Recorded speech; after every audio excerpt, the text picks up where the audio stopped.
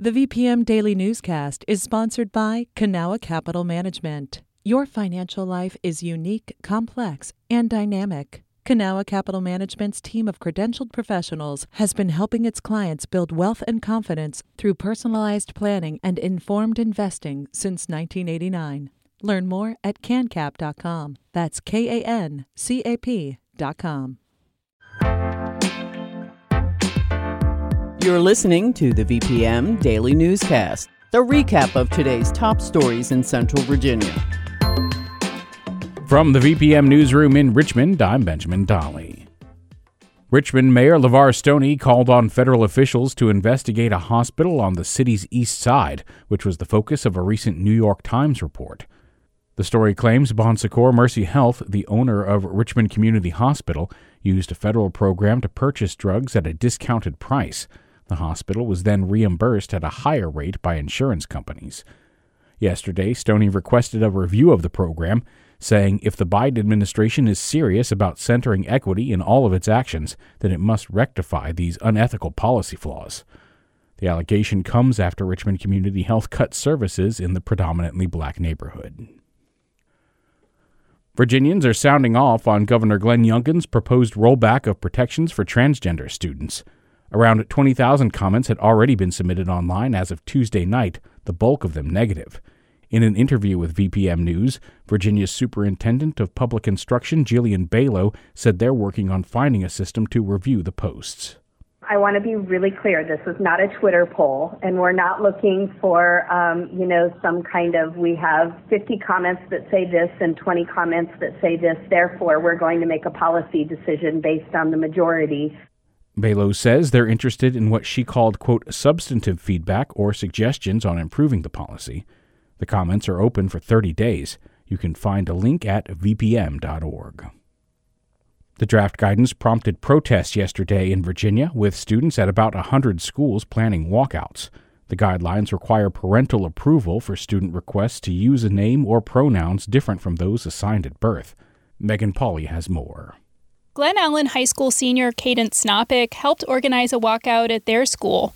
Snopik, who identifies as genderqueer, was outraged by the draft guidance. Pretty much as soon as I heard about the guidelines being released, I immediately was like, okay, so what can I do to take action?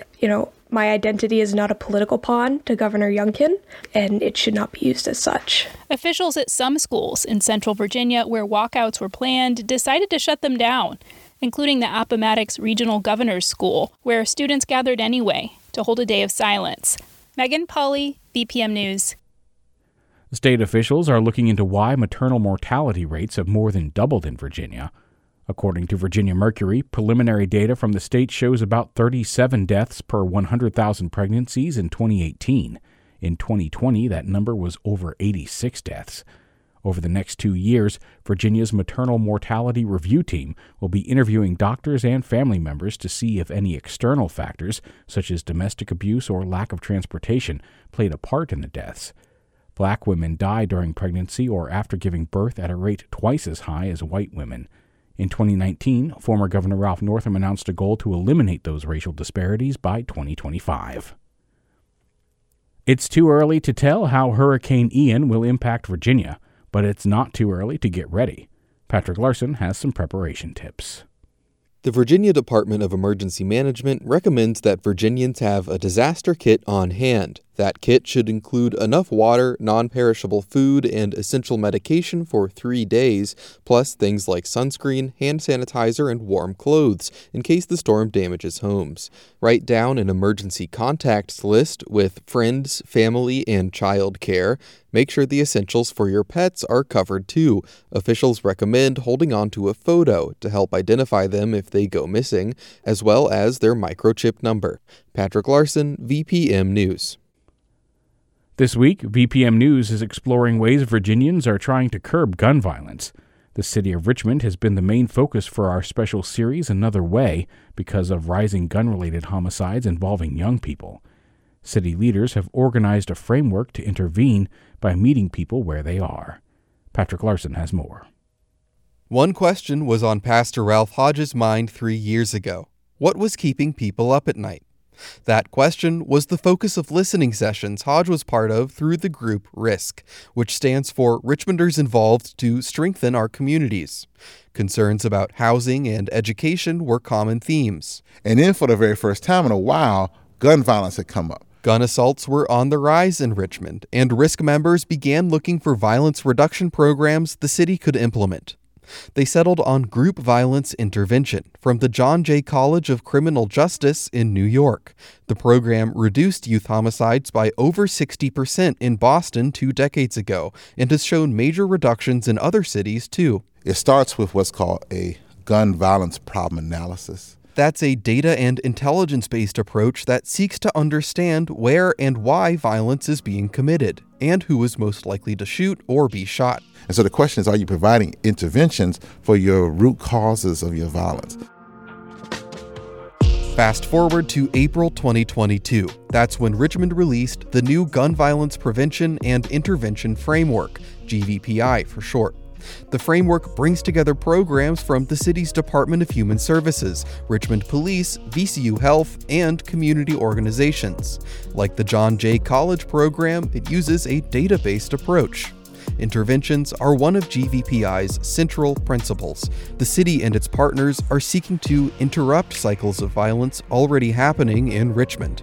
VCU Health runs 2 programs aimed at survivors of gun violence and people close to them. Here's Zonda Miller, who oversees an effort that goes back to 2007 called Bridging the Gap. And the intervention specialist works with them as closely as possible to see what types of services they may need out in the community once they are released from the hospital. By filling needs like housing, employment, or transportation, interventionists can take a person out of a bad situation or reduce the likelihood they'll retaliate. VCU Health also employs 3 part-time peer support specialists who are often responsible for making the first contact with recovering patients. They have someone that they can talk to and someone that can listen to them, someone who can empathize with them, someone who's been there. Those specialists are known as credible messengers. Samuel Brown Sr., who oversees the city's implementation of GVPI, explains. And they go back to these communities and ask their friends, their family members, their extended family members, hey, what do you think is going on? How can we respond to this? Richmond police also work with credible messengers. While GVPI is not police-led, Brown says RPD serves a critical role in the framework. Major Ronnie Armstead says programs like neighborhood pop-ups emphasize officers' connections to visible community groups, working with faith leaders, counselors, and more. He says increasing trust helps police direct resources in the aftermath of a shooting. We do look at, who this individual hung with, who his friends are, both on the suspect side and the victim side, and we try to interject into these groups. RPD also uses the data from GVPI in its policing efforts. In August, the department touted nearly 200 arrests of people Armstead called, quote, trigger pullers in Operation Red Ball. Pastor Hodge and other community leaders criticized the operation for its focus on the city's public housing communities.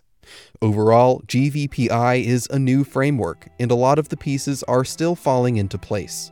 But Miller is hopeful and glad to have backup from other city departments for her team of interventionists. She knows they can make a difference. Because a lot of times when you tell your story, you don't know who you may bring along with you. Patrick Larson, VPM News.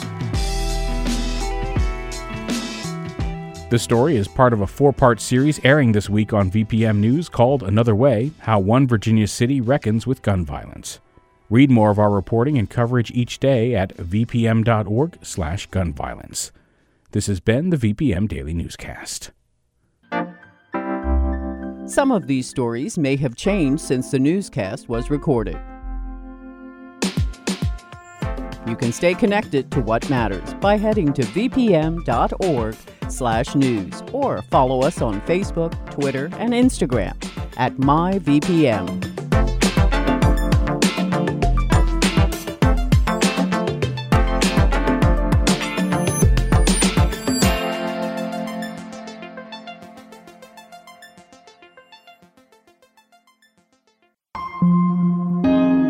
VPM. There are so many issues playing out in RVA. I mean, pretty much anyone will tell you. There's definitely a lot of poverty. Finding affordable housing. Traffic, public transportation. Climate change and heat islands. Trying to find childcare in Richmond area. I'm Rich Marr, host of a new VPM podcast called RVA's Got Issues. Listen to the podcast starting May 22nd. Do you have issues with RVA? Haven't found out yet. Okay, good.